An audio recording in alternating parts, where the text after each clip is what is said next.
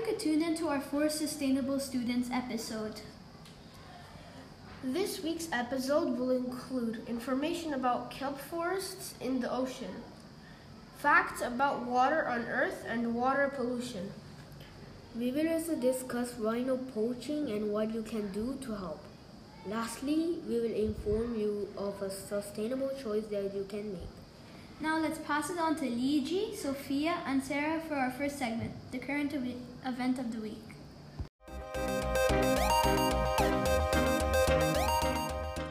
Hi, this week we read an article on Newzilla titled Planting Kelp Forests Could Help Oceans.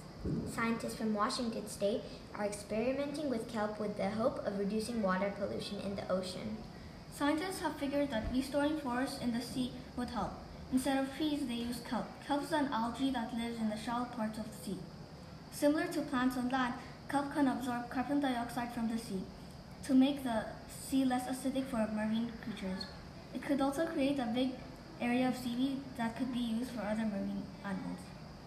The reason why we chose this topic is because it would help pollution under the sea.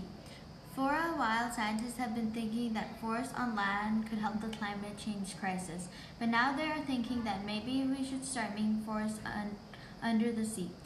Though these forests won't be made up of trees, they would be made up of kelp and giant brown seaweed.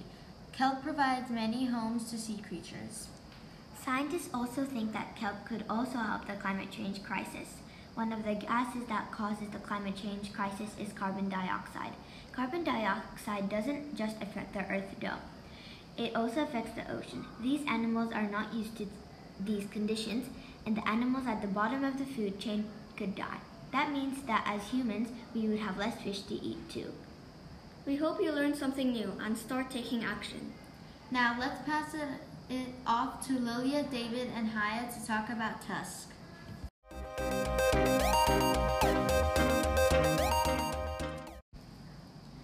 Every week, our class participates in Tusk. Tusk, which stands for Totally Unique Speaking Club. Tusk is when we take on different roles and make a presentation for the class. I was a powerful persuader. I persuaded my class to drink more water. I found out that only 97% of Earth's water is salt and only 3% of Earth's water is fresh.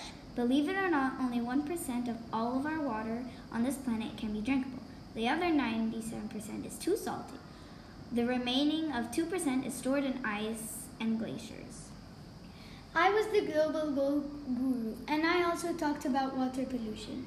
Adding to Lilia, we may not have any more water due to pollution in the seas, especially the dead zone, which is the most polluted sea in the globe. Due to all the suffocating fish, these fish are suffocating because of trash in the water from us and the extremely polluted Mississippi River. I was the environmental activist this week.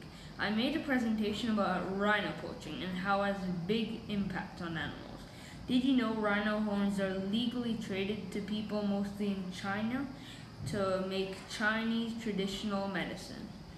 Did you know there are only 2 northern white rhinos left in the world?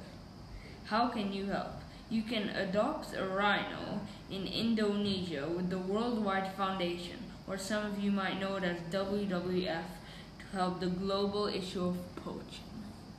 Thank you for listening. We will now pass it off to Eja, Mona, and Gina for the Sustainable Choice of the Week.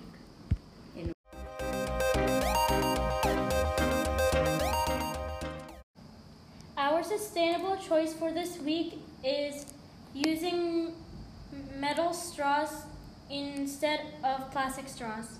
People throw away many plastic straws every day because they are not reusable. Once plastic straws are thrown out, they can end up in oceans and seas. It is becoming a problem for marine life. These are some reasons why it is important to use a metal straw. Thank you for listening to our podcast this week. Make sure to subscribe. You can find our podcast on Anchor, Apple Podcasts, Google Podcasts, and Spotify. We hope you enjoyed this week's episode of Sustainable Students. Tune in next week for another episode. Don't forget to reduce, reuse, and recycle. Bye!